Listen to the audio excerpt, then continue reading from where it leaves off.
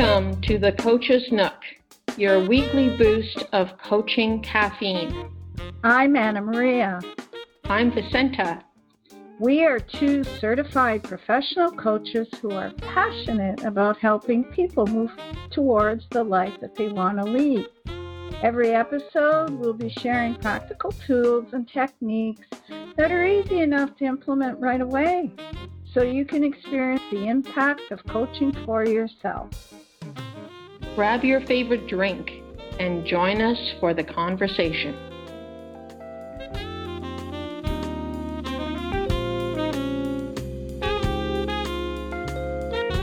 Can you believe it? Episode 50. It has been such an amazing journey. We have enjoyed sharing tips and techniques with our amazing listeners, and it has been great fun interviewing fabulous guests. Would you have thought we would still be podcasting 2 years later? Wow, has it been 2 years? I can't believe it. What shall we talk about today? Dodging curveballs that are thrown at us. We all have that happen to us on a regular basis. How's that sound? That sounds really good. And you know what? You're right. We all have curveballs once in a while. They can be as small as spilling coffee on your office attire or as big as a wedding cake collapsing the day before the wedding. I have actual stories for both examples, by the way. I know you do. In regards to the coffee, there was an ongoing superstition that if something happened to my coffee in the morning, it would set my day up for curveballs, or the infamous Murphy's Law. If one thing goes wrong, example, spilling my coffee, it would start a chain reaction for the rest of the day. So I actually think it was my mental mindset, my thoughts that caused it. So let's say I was preparing a document and I didn't save it properly on the computer and I lost it. A candidate didn't show up for an interview and anything in between. So I was starting to believe, oh my God, actually when this coffee spilling is gonna ruin my day. So what happened? It became an ongoing joke in the office. I would go into the office and say, hey guys, guess what? I spilled my coffee. And then I'd hear, oh no, look out, you're gonna have a bad day. I would tell them the story. Oh yeah, there it is, the coffee caused this. And we'd laugh about it. And thinking about it, that humor I brought into the situation was a coping technique, 2020, hindsight. Yeah, absolutely. Oh my goodness. You were able to see the lighter side of the situation and laugh it off. That's really good. Yeah, it worked. Now, the wedding cake example. This actually happened to me. My mom baked the actual wedding cakes and brought them to the bakery to get decorated. So she had the 3 tiers. The night before the wedding, the bakery called and said, guess what? The cake collapsed. My mom had filled the layers with some sort of fruit filling, and unbeknownst to her, the fruit filling was so soft that it didn't hold the decoration of the tiers, so it collapsed. Quickly, my mom baked 3 more cakes, rushed it to the bakery to decorate, and it was in the reception hall in time for the wedding reception the next day. Hey, Vicenta, I think that may have been a sign. Who knows, Anna Maria? What a story. That is some curveball. Your poor mom. Yeah, my mom was a trooper. She quickly thought on her feet, which is important to dodge curveballs without skipping a beat. She baked the new cakes and did not think twice about it. She always had a solution to everything. As Marie Forleo says, everything is figure-outable. I love that phrase, and I use it a lot, actually. I know you do. I remembered from when you say it. I, too, Anna Maria, have a curveball story that actually some of our listeners may relate to. I had some renovations done at home recently, and I had to deal with an unreliable general contractor. He would say that he was coming and then wouldn't show up until much later. And if he did show up at all, it would be for only an hour or two. It was getting ridiculous. I finally had to fire him and get others into the home to take over and finish the work he started. It was really stressful, and I lost several nights of sleep. You know what? Thankfully, all turned out okay, but it was very challenging. Yes, I hear you. And we all have contractor stories. I hired two, one for my master ensuite and one for my kitchen. They both had issues and they are too numerous to list. It was very discouraging. We had to find other people to complete the work. So I hear you. Yeah, and apparently it's not uncommon. Anyway, all this to say, Anna Maria, is that life isn't always easy and things don't always go our way or the way we planned. And there are many examples of curveballs. We could speak of even more serious issues, such as a death or illness diagnosis, but I think our listeners get the point that life isn't all rainbows and unicorns. I second that. And that's why we're going to offer some techniques to help deal with curveballs, small or big. First one is a shift in mindset. Second, listening to your body. Third, asking for help. Fourth, finding meaning and purpose. And 5, gratitude. So I'll start us off with the first one, which is a shift in mindset. So this can be something small like spilling coffee, where you can turn it around by finding humor in the situation, as I mentioned before. Or it can be a situation that takes one to slow down, become aware of the situation, accept it for what it is, and then consciously choose how to respond with your thoughts. As we know, thoughts lead to the feelings, which lead to our actions. For example, when I was told the news that I was being packaged out of my job nearly 16 years after I was working at that company, I sat back and virtually said to myself that I had no control over the decision. It was made for whatever reason. I was either going to be angry and play the victim, or I was going to look for the opportunity. Gladly, I chose the latter. I'm not saying that the following 6 months or so was easy. However, when my mind shifted towards feeling upset, I allowed the feeling, called it, named it, whatever you do, accepted it for what it was, and shifted quickly to building my coaching business. That's a great example of a mindset shift. And I would like to add to what you said, Anna Maria, and that is taking a bird's eye view perspective and looking at the grander picture. I too have a story about a layoff. It was many years ago.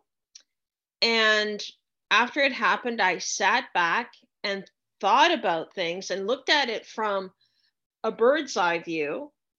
I thought of, well, my father is sick with a terminal illness. My daughter has never had a stay-at-home mom. So I'm going to do the best I can with what I've got and take the opportunity to be more at home with my parents and support them, and also to be more available to my daughter. Senta, that's another great example of a shift in mindset.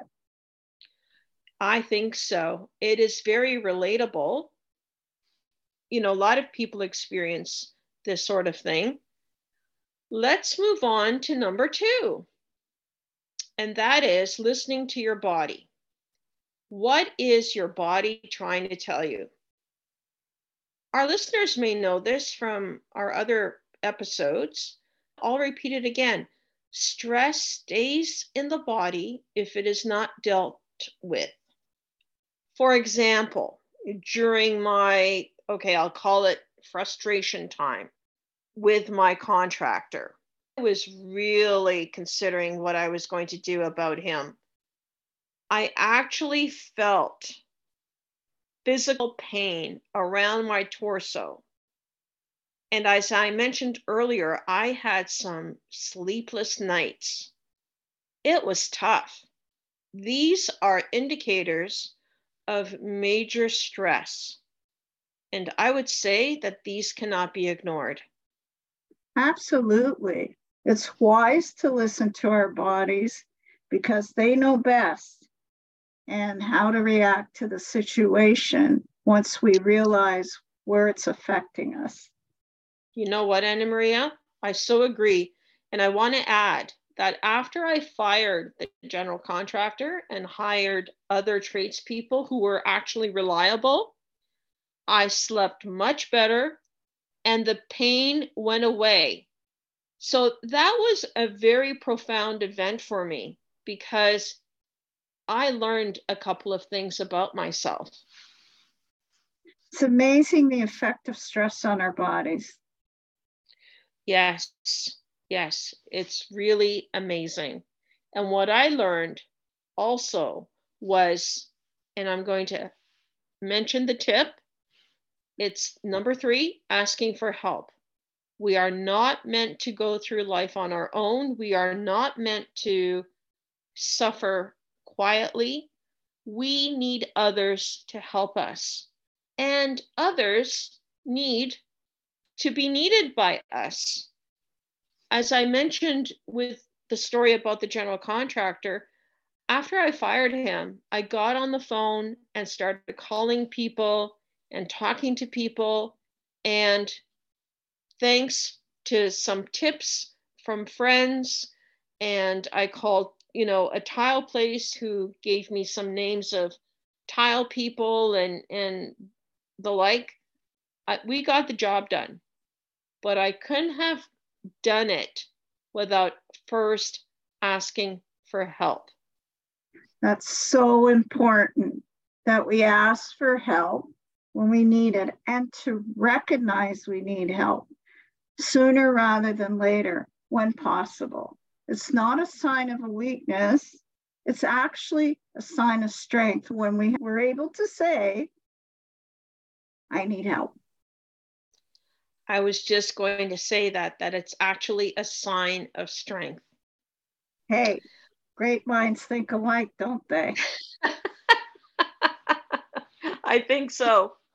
The 4th tip is finding meaning and purpose. In the case of firing the general contractor, you know what, Anna Maria? I learned a couple of things. Did you? Yeah. That I could advocate for myself and put my family first. That's very empowering, by the way. And you know what else? I learned that I am a lot stronger than I thought I was. And that action of firing the general contractor, it felt good. And I wonder if sometimes we're not given these curveballs because it's an opportunity for personal growth. It is an opportunity, when we come through a rough patch to grow and look at the lesson and what it taught us. But Vicenta, you took the emotion out of it so that you did what you needed to do with the situation at hand. And most of all, you stood up for yourself and took action. Well done, my friend. Thank you, Anna Maria. I did stand up for myself and I did take action. So thank you for your support. You're welcome. Our 5th and final tip is practicing gratitude. In any given situation, when we focus on what we have and our blessings, we are happier and less stressed. This will allow us to pause, reflect, accept the situation as it is and as an opportunity, and respond with a conscious choice on where we want to go from there. This just occurred to me. I have found that when I pause to think about all the things that I am grateful for, it lessens the sting of the challenges I'm facing. I love it, Vicenta. It sounds like poetry. It's so well said. Thank you. I know, right? It just came to me. Wow. Flash, light bulb moment. Yes. We're hoping you, the listeners, have gained some insightful tips on how to respond to curveballs, from something as small as spilling your coffee to as big as a life-changing event. We have chosen a quote by Roy T. Bennett, who is a thought leader and the author of a book called The Light in the Heart.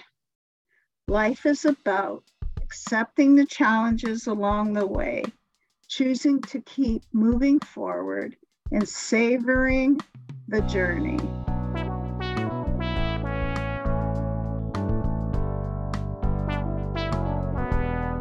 Thank you so much for listening to the Coach's Nook with me, Anna Maria. And me, Vicenta. If you liked what you heard, please hit subscribe and share it with your family and friends. And if you want more information or to schedule a private coaching session with either one of us, please check the show notes on how to reach us. We'd love to hear from you. Remember, never lose sight of where you want to be, which leads me to a quote from an unknown author that we both love. Hold the vision, trust the process. Until next time.